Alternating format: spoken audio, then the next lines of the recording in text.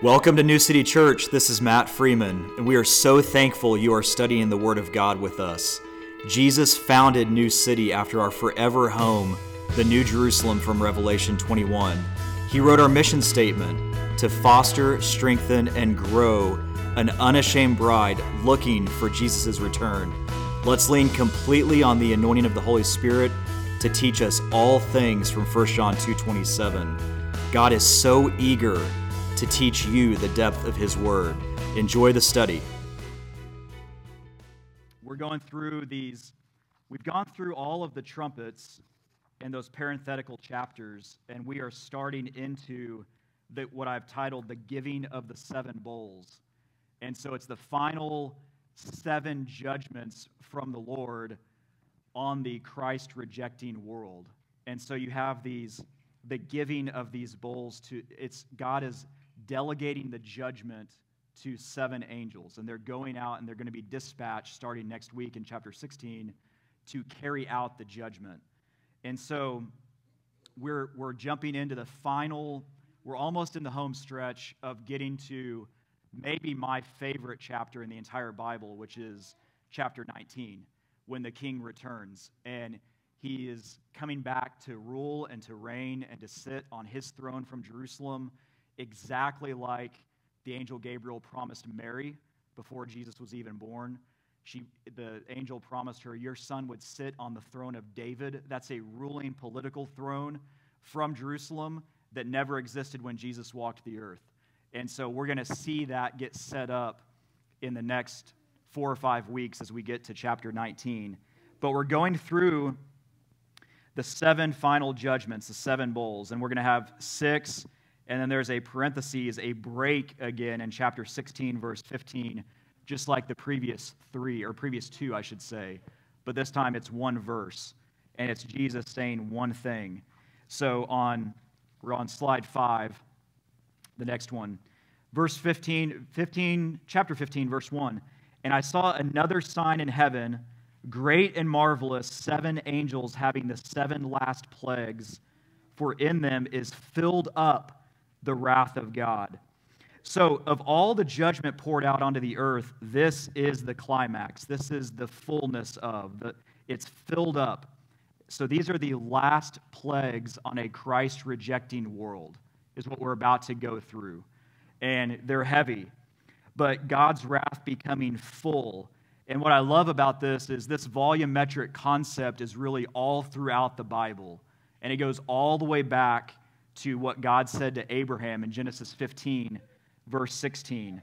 God said, but in the 4th generation they shall come hither again, for the iniquity of the Amorites is not yet full. See, Abraham was promised that his descendants after 4 generations would come back to the Holy Land. But they had to go to Egypt. They were imprisoned by the Pharaoh. They were in slavery. They were delivered by the Passover lamb. They walked through the Red Sea. They wandered the wilderness for a whole generation. For 38 years, they roamed the wilderness until Joshua and Caleb had the faith to go over through the Jordan into the promised land. But look at what God says in Genesis 15, verse 16. The iniquity of the Amorites is not yet full. In other words, God knew that He had to give them space and time to repent and turn to Him, but they would not. And so God knew that, which is why He said it's not yet full. There's a point at which sin gets so grievous, God must act. And that was what He was waiting on for the Amorites before bringing the children of Israel into the land. And so you almost have this dual purpose of God giving space and time for these people to turn to Him, while at the same time giving His people space and time to finally accept and walk in the faith needed to enter the promised land, to enter into His rest, as he talks about in Hebrews. So there's this volumetric concept, and you see it again in Revelation 18, speaking of mystery Babylon, the city Babylon. For her sins have reached unto heaven, and God hath remembered her iniquities. In other words, the sin of Babylon finally got so grievous, it's going to reach to heaven. It's kind of a volumetric concept again that, okay, a little bit more, and it's going up, up, up, until finally it reaches into the throne room of the universe and God has to act. It's kind of that same concept. But here, the sin is full, and God's justice and righteousness can no longer rest. So this is the fullness of his wrath on that sin and that wickedness that really has gone throughout the world. Okay, slide 6, Austin. So verse 2, and I saw as it were a sea of glass mingled with fire, and them that had gotten the victory over the beast and over his image and over his mark. So three things that the people that are in this time period, the Christians, are trying to seek victory over the beast, his image, and his mark. And we talked a ton about that in Revelation 13, where the false prophet gives life to the image of the beast and causes the entire world to worship the beast who had the deadly wound and then was raised again. So it's that false resurrection again. Okay, and over his mark, over the number of his name, remember that was 60, it was 666, stand on the sea of glass, having the harps of God. So the washing of water by the word for the church, and when you think about this from Ephesians 5, verses 26 and 27, that he might sanctify and cleanse it with the washing of water by the word, that he might present it to himself a glorious church, that's us, not having spot or wrinkle or any such thing, but that it should be holy and without blemish. So we are without blemish because we are washed in the water of the word right now. These martyrs that survive the tribulation, or that I should rephrase that, they're beheaded for standing for Jesus, but the ones that do not submit to the mark of the beast, they are standing on the sea of glass, whereas we are right now being washed with it, the water of the word, the regenerating water of the word. They're standing on it. And so there's a little bit of a pun here by the Holy Spirit. But so we're washed with it. They get to stand on it for having victory over the beast, the number of his name, and the image. So again, at the end of this verse, having the harps of God, they have harps of God singing that new song. Remember, we talked about this in chapter 14 when Jesus has the 144,000 with him, that they have a new song that they sing that no man could learn. And it wasn't that we won't be able to hear it and understand it. It's their testimony for what they went through during the 7-year tribulation. It's their song. So just like you have a song in your life, Chris sang about a song in his life today where he had to take something before the throne room of the universe, and that's a song that he gets to sing about that we can hear, but unless you walk through it, you'll never really understand it. And so that's the difference, is that it's going to be a testimony. So God wrote a very special testimony on Chris's heart that he has stepped into, and because of that, he is using that anointing to teach and bless all of us through that song. And it's something that we get to praise God for. I will never understand and Ryan talks about all the time, about his being delivered from drugs or alcohol or whatever it is. And I don't have that testimony. I wasn't delivered out of that. God saved me at the age of 8 when my dad left and saved me from all of that. So I have a different testimony. But that doesn't mean anyone's testimony is less worthy. It's just a different song that each of us get to sing to celebrate and praise God. And really to strengthen the body. So it's a part of that strengthening. So whatever your testimony is, I would encourage you, do not hide it. Share your testimony. Share with people, what did God do in your life? Because they can't argue with your personal testimony. You know, in a court of law, you have a personal testimony, a personal witness, an eyewitness come up and testify before the court on what happened, right? This happened, I saw it. And nobody can say, no, you didn't see that. They have to take it as record because you've taken an oath, you've put your hand on the Bible and the Word of God, and you're swearing to this. It's kind of the same thing with your testimony. You have an eyewitness. You have a personal testimony that you get to share with your friends and loved ones that it's going to speak to them in some regard. And so don't hide what God has done in your life. But notice here, the sea of glass that they are standing on, it's mingled with fire. And God's word right now, it's sharper than a two-edged sword, right, from Hebrews, dividing amongst the sunder, the soul, and the spirit. His word is life and death. So you either accept Jesus and you have life, or you reject him and you have death, you perish. And so what I love about this is that they're standing on his word. The water is life-giving, the fire is judgment cast down. But they're standing on it, and it's mingled because during this time, God is taking that other side of his word, and it's unfolding on earth. But through that, these angels are going around, they're declaring the gospel, they're preaching Jesus and salvation by the Lamb, by the blood of Jesus and no other.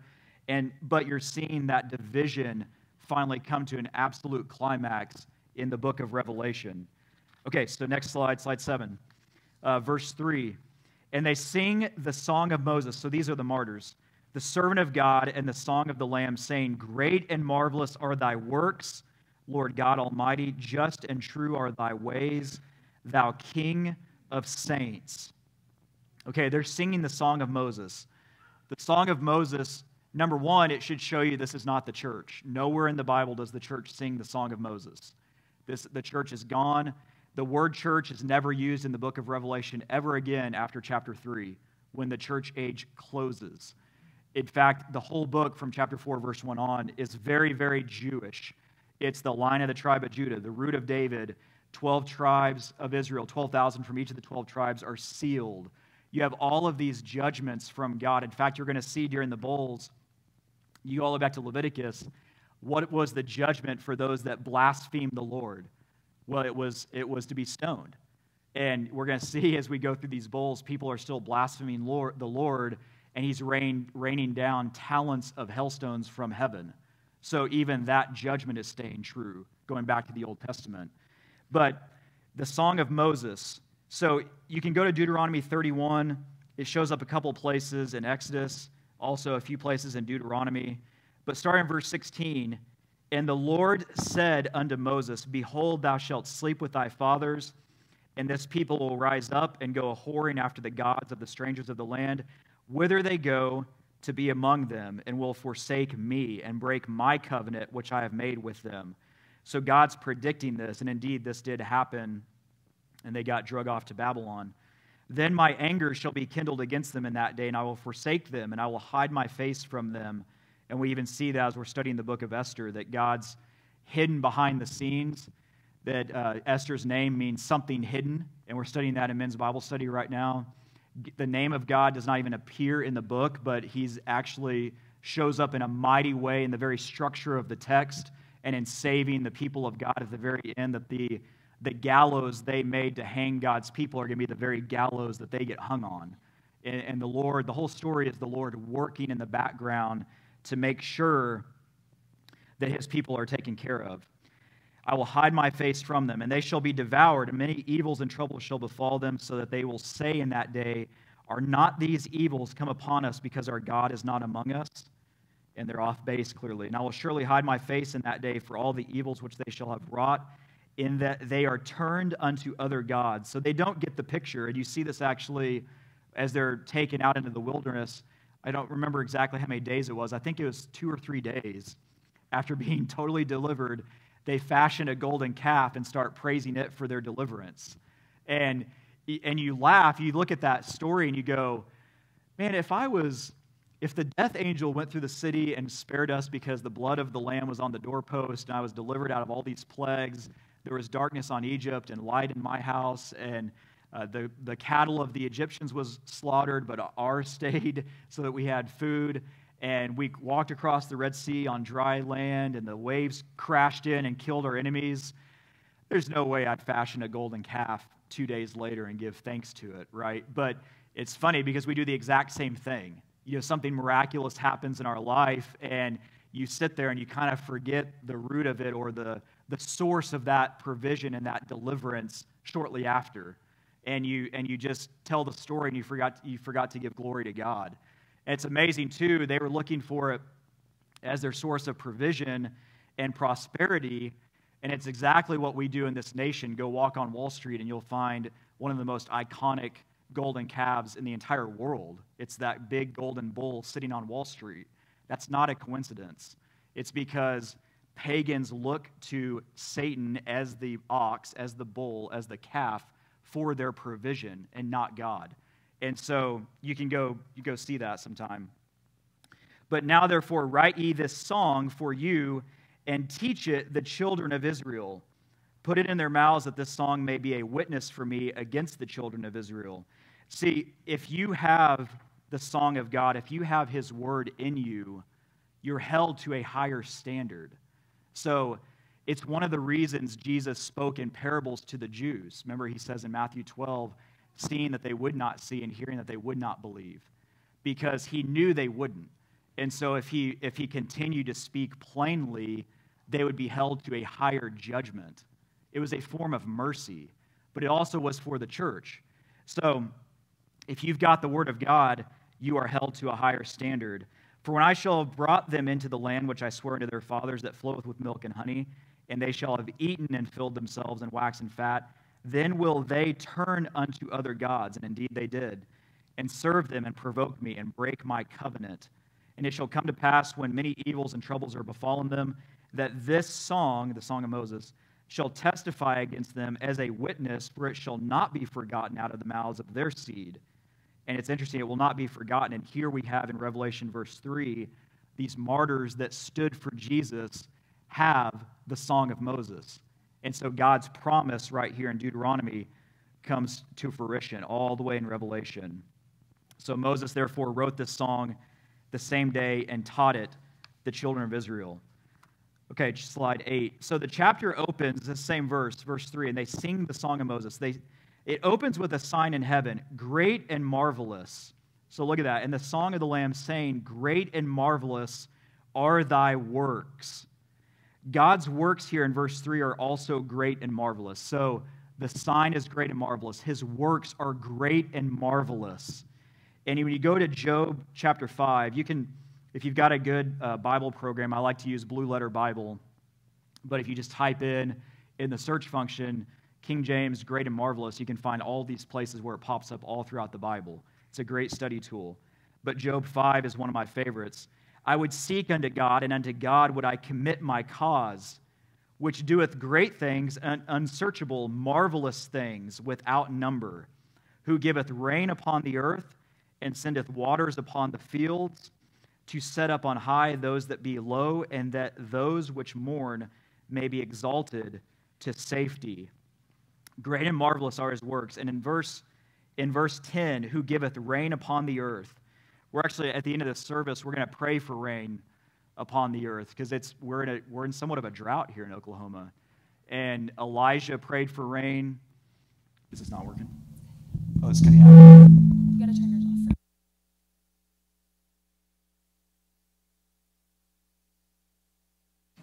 Is that better? Whoa. Why, hello. That is better. Wow, that's loud. Okay. So who giveth rain upon the earth and sendeth water. So at the end of this, we are going to pray for rain because, well, and the Holy Spirit prompted my wife about this earlier, that we need to pray for rain as the body of Christ. Rain is a blessing from the Lord. When he provides rain on the earth, it's so it can yield its fruit, so that people are nourished, so that you have so many benefits of it. And Elijah prayed for rain in the Old Testament, if you remember. He's also one that stopped it as a judgment. But in Joel, Joel chapter 2, it talks about praying for rain. So we're going to do that at the end of this. But I love that here in verse 10, I had this in the lesson before the Lord even spoke to Randy about that this morning. Verse 10 here, who giveth rain upon the earth and sendeth waters upon the fields. And that's obviously the king that we serve. So in verse 4, slide 9, who shall not fear thee, O Lord, and glorify thy name, for thou only art holy. For all nations shall come and worship before thee, for thy judgments are made manifest. So in the end, everyone will fear God. The question is, will you go about it willingly or under duress when you finally enter his presence? That's the question. That's the question really that you need to ask your coworkers, that you need to ask your friends, your family members. How will you glorify God and speak to him and confess with your tongue? Look what the Lord said in Philippians 2, verses 10 and 11, that at the name of Jesus, every knee should bow, of things in heaven and things in earth and things under the earth, and that every tongue should confess that Jesus Christ is Lord, to the glory of God the Father. the people that are not saved today are going to confess that Jesus is Lord. It's just a matter of, do they do it forcibly, under duress, because they're in his presence and his glory, or do they do it willingly with a heart of submission? And you want to pray for the latter, that it's a submitted heart. So God's holiness, look at this, for thou only art holy, in verse 4 in the middle. See, his holiness, it's a special trait that you cannot grow in. You have to attribute from him. So a lot of his traits, loving, selflessness, giving, patience, peace, you might know people that are not saved that have those traits, but it's not from the Spirit. It's from the piece of them that's made in the image of God. But they may be giving from a worldly perspective, right? I know a lot of people who are older and retired and have been very successful in their lives and have decided, wow, I spent my whole life climbing the wrong ladder and I need to try to make it right. And so they try to give away all this money thinking that it'll tip the scales, right, at the end of their days. And they'll try to work their way into favor with God. And there is no works to God. You cannot work your way into salvation. You have to attribute it from Jesus, his holiness alone. And that's what I love about this in verse 4. For thou only art holy. And look at this. For all nations shall come and worship before thee, for thy judgments are made manifest. So on the next slide, slide 10, do all nations worship Jesus right now? Well, it says in verse 4, all nations shall come and worship before thee. It hasn't happened yet. There aren't many nations worshiping the Lord right now. In fact, I can't think of one. You used to be able to say that as America, as the United States of America, but you really can't anymore. We're not worshiping Jesus. We've taken his commandments out of our courthouses. We decide in the Senate that prayer is no longer allowed in school. That was in the 60s sometime, 60 plus years ago. And look what's happened. Our children have done nothing but decline in education since then. Every statistic in the nation for divorce, for education, for wealth, you name it, every statistic that we had going up in the 60s, at that one decree by the Senate, you can track from there over the last 60 years and watch how it's declined. The risk of abortion has gone through the roof. Violent crimes through the roof. Murder. You think about it, really look at it, really do some search on that, and you'll see that everything changed when we took prayer out of school. And the problem is because we as a nation do not come and worship the Creator anymore. And it's why we teach evolution in school. It's an absolute lie. You can prove physics and science that there is a Creator. Think about when a baby's being knit together in the womb, and you have a cell that's absolutely identical, and then it splits into two cells that are totally identical, and they split to 4, and then 8, and then 16, and then 32. They're totally identical until all of a sudden a group of them start to become a backbone, and another group of them start to become a heart, and another group of them start to become brain matter, and a cerebral cord, and lungs, and bones, and this child starts to be put together. Well, every cell was the same, so how did that happen? And scientists now know it had to be because the information was coming from an outside source. Something was directing every one of those cells on what to do. When you cut yourself, how does your body know where the bleeding is, how to stop it, how to clot it, how to rebuild the skin? If you get damage to tissue, your body rebuilds it. See, you have to scientifically, they admit now that God has to be involved in every single cell division in every body on planet Earth at all times. It's from the Creator. He does it. That information comes from an outside source. So all nations shall come and worship him, and they will. They will come and worship him. This is predicted all through the Bible. If you search this, there are more verses about this than there are about Jesus arriving the first time on earth. For everyone about his first arrival to die for us, there are 8 about his second coming. And when he returns in power and glory, all nations will worship him. In Psalms 22:27, all the ends of the world shall remember and turn unto the Lord, and all the kindreds of the nations shall worship before thee. Psalm 72:11, Yea, all kings shall fall down before him, all nations shall serve him. Psalms 86:9. All nations whom thou hast made shall come and worship before thee, O Lord, and shall glorify thy name. It's all over the scriptures. Zechariah 14:16. And it shall come to pass that everyone that is left of all the nations which came against Jerusalem. See, in Revelation 19, when all these nations are surrounding Jerusalem and Jesus returns and wipes them out with the word of his mouth, there's going to be survivors. And the ones that survive go into the millennium to populate the earth, repopulate the earth. And that's what Zechariah 14:16 is talking about.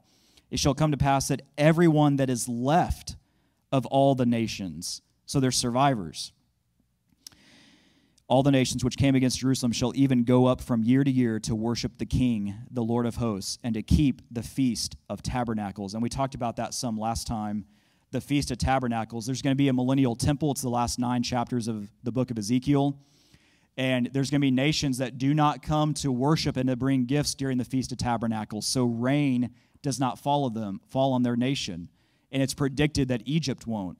And we read that and we studied that a few months ago. But Egypt will not, thus they have no rain, and they start to have a drought and famine in the millennium.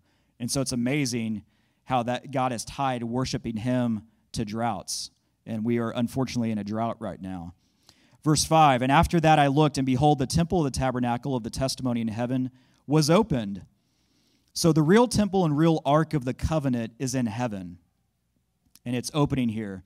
What God gave to Moses and the children of Israel was a blueprint, a copy of the original. So Hebrews 8:5, who serve unto the example and shadow of heavenly things, as Moses was admonished of God when he was about to make the tabernacle. For see, saith the Lord, saith he, that thou make all things according to the pattern showed to thee in the mount. So the ark carried the testimony of God. And we call it the 10 Commandments, right? It's really the testimony, and what it means is it's a testament of who God is. You don't need to murder because vengeance is mine, declares the Lord. You don't need to steal because I'm your provider. You don't need to have any other gods before me because I will be your source and provision for everything. You don't need to worship other gods. When you go down all of those commandments, it's a testament of who he is, which is why it's referred to a lot as the Ark of the Testament. And one of my favorite of those 10 is thou shalt not take the Lord thy God's name in vain. God will, and it has a penalty tied to it. God will not hold him guiltless who takes thy name in vain. So taking the Lord's name in vain has nothing to do with cussing. It has everything to do with if you are an ambassador of the king, if you take on the name of the king, don't do it in vain. Don't be a carnal Christian. Don't be one that takes the name of Jesus and then squanders it and does not live for him. Don't take his name in vain. It's not cussing. It's not your tongue. Yes, that's important. Don't do that. Don't misunderstand. But you would think of if God wanted you to know 10 things to do to live the absolute best you can for him, I don't think he'd put cussing as one of them. He'd probably do something different. But if you don't take his name in vain, you then obviously will not cuss, and a lot of other things will work out in your life. But the 10 Commandments. So the next slide I had, slide 12, this pattern. And I'm sorry you can't see this up here. If you look behind you, you can see it on that screen. But just stretch, everybody stretch your neck, turn around for a minute. John 1:14. So the Word was made flesh and dwelt among us. So dwelt in the Greek actually means tabernacled. So what we know from John is that Jesus was the Word. He became flesh and he tabernacled amongst us. In other words, something about the tabernacle from Moses, it was a blueprint of the heavenly reality, and every aspect of it spoke of Jesus. So how is that? Well, when you think about the tabernacle, what was it? There was one door in, and what did Jesus say? I am the door. When you got in, there was the sin offering, the bronze altar. And Numbers 21 with the brazen serpent is all about Jesus. That's what he says to Nicodemus. Just as Moses raised the serpent in the wilderness, so must the Son of God be lifted up. There's the bronze laver. And Jesus said, I am the living water. So it was washing with the water, and he's the living water. Then you'd get into the actual tabernacle. There was the table of showbread. As Jesus said, I am the bread of life. There's a 7-branch lampstand. I am the light of the world. There is the altar of incense. He's our intercession. There's the acacia wood overlaid with gold, which carried the Ark of the Covenant, which is the same wood they used probably on the crown, not really crown, the helmet of thorns they stuck on Jesus' head. It's also the bush that was burning to Moses in the wilderness, the acacia wood. And the outside of the tabernacle was covered in all these goats and ram skins and porpoise skins. They're bloody and nasty. Well, you wouldn't want to get in that building if you looked at it from the outside. And that's exactly like your relationship with Jesus from Isaiah 53:2. He has no form nor comeliness that we should desire him. And when you looked at it, there was no form or comeliness that you wanted to get inside of it. It wasn't until you got inside that relationship that you realized the beauty and the tapestry of these curtains and the ornaments and the fellowship with God in that place. And then, of course, the Ark of the Covenant rested on silver sockets, always speaking of blood. Silver's always blood throughout the Bible. So it's the Ark of the Covenant, the Testament, rested on no other than the blood of Jesus. And that's why Judas, remember, he betrays him for 30 pieces of silver, the silver speaking of blood. So you can track that down all throughout the Scriptures. But that tabernacle, okay, slide 13, verse 6. We're just about done here. And the 7 angels came out of the temple having the 7 plagues, clothed in pure and white linen, and having their breasts girded with golden girdles. So judgment always begins at the house of God. That's from 1 Peter 4:17. For the time has come that judgment must begin at the house of God, and if it first began at us, what shall the end be of them that obey not the gospel of God? That's a heavy statement. But this time, it not only begins at the house of God, it's dispatched from the house of God. So you have this temple in heaven, the 7 angels are dispatched with it. So we too are supposed to clothe ourselves with something on our chests in order to go to war on behalf of God. So if you notice at the end of this, the angels having their breasts girded with golden girdles. Well, I'm sure everybody's familiar with the armor of God from Ephesians 6. If you remember at the beginning of that, Ephesians, we wrestle not against flesh and blood. So our wrestling is not with corrupt politicians, with people that don't know the Lord. Our wrestling is with the spirits behind the throne that have them in bondage. So we have to pray against them. We've got to rebuke them in the name of Jesus. We have to pray for these people. I know it's hard sometimes, but if you see someone that's in a leadership role and they are not living for the Lord, you have an even higher duty to pray for that individual. And so pray for the president. Pray for the people of this land that they get radically saved and that redemption happens and begins on Capitol Hill and spreads across this nation, because we need it desperately. We need it as a nation desperately. But we need to clothe ourselves with that. So Ephesians 6, stand therefore having your loins girt about with truth and having on the breastplate of righteousness. And that's not your righteousness. Again, that's righteousness from the Lord, the most holy. Okay, slide 14, verse 7. And one of the 4 beasts gave unto the 7 angels 7 golden vials full of the wrath of God, who liveth forever and ever.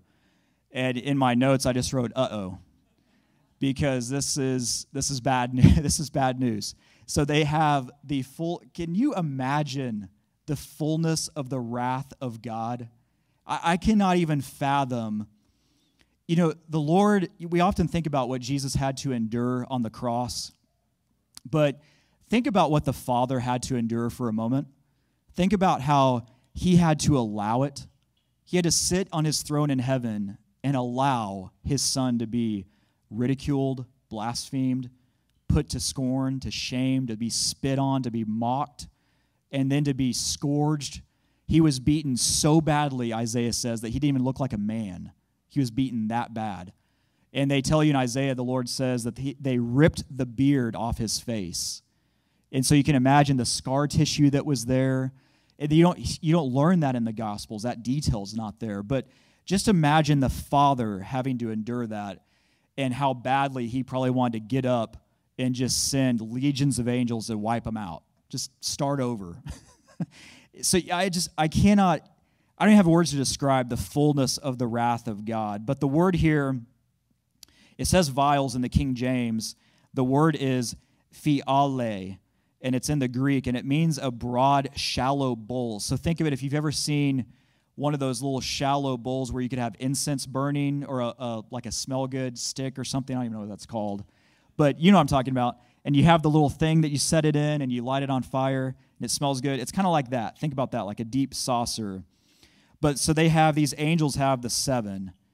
So the almighty, holy, righteous God, his wrath has been basically given. It's been distributed to these 7 angels, and they're going forth. Okay, the last verse of the chapter. And the temple was filled with smoke from the glory of God and from his power, and no man was able to enter into the temple. I don't think I'd want to, till the 7 plagues of the 7 angels were fulfilled. So at times throughout the Bible, God will remove people from his presence while he works. You see that a lot. Jesus did it in Matthew 9, and when Jesus came into the ruler's house and saw the minstrels and the people making a noise, he said unto them, give place, for the maid is not dead, but sleepeth. And they laughed him to scorn. But when the people were put forth, he went in and took her by the hand, and the maid rose. And the fame hereof went abroad into all that land. So this time, though, in Revelation 15:8, he's putting us out of the house for judgment, not for a miraculous raising of the dead. And it's almost as if you cannot stand before the wrath of God, so get out. Get out of my temple for a minute. I've got some work to do because I have to prepare the earth for my son's arrival. I've got to prepare the earth for him to ride back in Revelation 19 on that white horse, and we're with him according to Titus 3 and Colossians and lots of verses, and we're going to have our own white horse as a gift from the Holy Spirit, and we go down with him, and Jesus is going to make it right and set up his kingdom, and he is going to restore the earth, and he is going to set up his kingdom. There's a 75-day window from the book of Daniel. There's the sheep and goat judgment. We're going to study that when we get to Revelation 19 from Matthew 25. He spreads us out and sends us to wherever he has us to be dispatched to serve him. And I don't know what your inheritance is going to be. I don't know what mine's going to be. But it's going to be amazing. And I jokingly tell the guys this all the time in Bible study that, hey, I may just get Mount Scott in Lawton, Oklahoma, and I'm good with that. As long as I make it and I've got a place, I am totally good with whatever. If he wants me to be the janitor here at K-Life, I'm good with that. Whatever he's got for us. So the last phrase, or last slide, 16. Praise God that the church is not appointed to wrath. 1 Thessalonians 5:9. For God hath not appointed us to wrath, but to obtain salvation by our Lord Jesus Christ. So if his judgment cannot rest once sin is full, we better get ready to go home. So you need to get serious about your relationship with Jesus, and serious about, are you living with him, for him, and are you studying his word in all that you do? Are you giving everything you have to him? Are you running the race that he set before you? Are you serving him in a radical way in your place of employment, with your family? Are you talking the truth? Are you studying the truth so that you can share it? You know, 1 Thessalonians 4, all about the rapture, it says, comfort one another with these words. And it's comforting because you're not appointed to it. And we're going to talk about it a lot when we get to Revelation 19 on why we're coming back with him as his bride. And it has to do with the Galilee wedding, the Hebrew wedding. It's a model of the rapture and us coming back.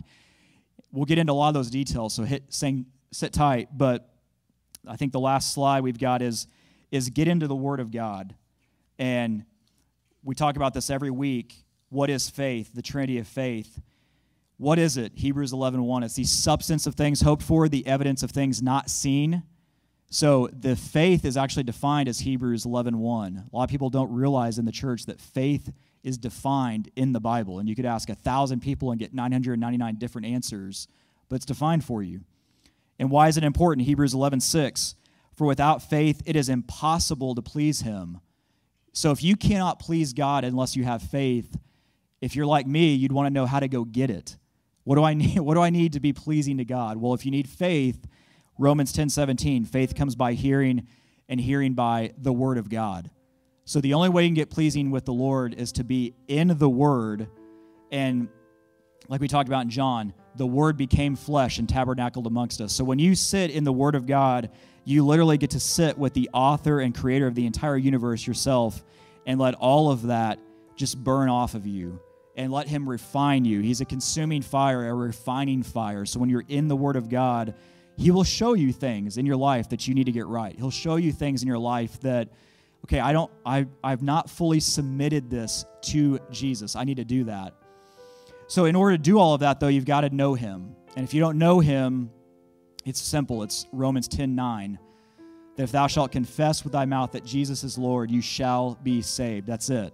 So if you're watching this online and you don't know the Lord, if you've not been saved, it's really simple. Just get on your knees and cry out to God that he is King and Savior, and that you confess your sin, that you are humbling yourself before him, and you'll be baptized by the Holy Spirit into the death and burial and resurrection of Jesus from Romans. Then after that, when you get into the Word of God, that's when Jesus turns around and baptizes you in the Holy Spirit. And you start, and that's from Acts 1 and 2. And then you can start to walk in that authority. It's been an awesome week at New City Church, and we had several miracles happen this week. I'll say the third one's the podium, because it's amazing. But and what a miraculous move of God to stop these from being shipped. So because he knew Cody was going to do this, but we'll tell this testimony at some point, and not to. Yes, and then people need to hear. People need to hear, Randy. So Jesus is still in the miracle working business, and I'll let Randy share this testimony. Maybe she'll do it. Can you do it next week? You'll do it next week. Okay, we'll see. We'll pray about that. You guys pray that Randy gets up here to share this next week. She needs to share this. There was a lady healed from cancer this week through the obedience of my wife, and it's all glory to God. It's all glory to Jesus. It is a miraculous move of God. We had a very dear friend of ours that got delivered also from being tormented by demons for decades. God is moving in a place in this church where he wants the Spirit to move freely and to work. People are still being healed. People are being delivered. People are growing in their faith and walking in the boldness and authority of Jesus. So just get into the Word. You're gonna be on a wild ride here soon. It's gonna be amazing. So with that, I'll just close us in prayer, and we'll break. Thank you guys for being here today. And I apologize for the screens again. We'll get this fixed up. Lord, we just thank you so much for everything you've given us. God, we thank you for the book of Revelation. We thank you for chapter 15. God, the dispatching and the delegating of your wrath and the authority that you're giving these angels at this time. And Lord, we just thank you that we get to sit in the throne room of the universe in your presence as all of this unfolds, God. And that, Lord, you have a special place for us in this time before we go home. That, Lord, you are preparing us to be an unashamed bride, walking for you and walking in the authority that you have given us with the indwelling Holy Spirit. Lord, it is an esteemed privilege that we do not take lightly. God, if there's anybody listening to this today that does not know you, we are praying for their salvation. In 2 Peter 3, God, your will is that none should perish, but that all should come to everlasting life. And from 1 John 5, God, we know that anything we pray in your will, that you hear us from heaven, and that you stand up and you act, and that we are to have confidence in you acting. And so, Lord, we know that when we pray for someone's salvation, we are literally praying your will and that you act, and that we should have confidence that you will act and reach that person and pull them into everlasting life. So, God, we are just praying for the salvation of anyone listening to this around the world that does not know you, that you would meet them there and that you would save them. God, we thank you so much for this congregation. We pray that you would continue to knit together these families to serve you. And God, as we are in a drought right now, we are praying as Elijah did and as Job declared and as Joel declares that, Lord, you are the giver of rain from heaven, and that, Lord, it is a miraculous gift from you and a blessing on a people that seek you. And Lord, just know that there is a remnant here in Edmond, Oklahoma that is seeking you fervently. and that is looking to you for all things, for our supply and our need. Lord, we are just praying that you would radically break open the windows of heaven and that you'd pour rain out upon this land so that there would be fruit yielding once again, that farmers could work and have a living, that people could have the lakes full again. Lord, have the rivers run full and no longer be dry. And Lord, we are just praying that you'd break it and let it be a season of rejoicing and a season of miraculous rain from you. Lord, we are trusting in it. We are thanking you for it. And Lord, we are going to walk confidently in it. So Lord, we love you so much. Be with all of us in the day ahead, in the weeks, in the months ahead, Lord. In Jesus' name, amen.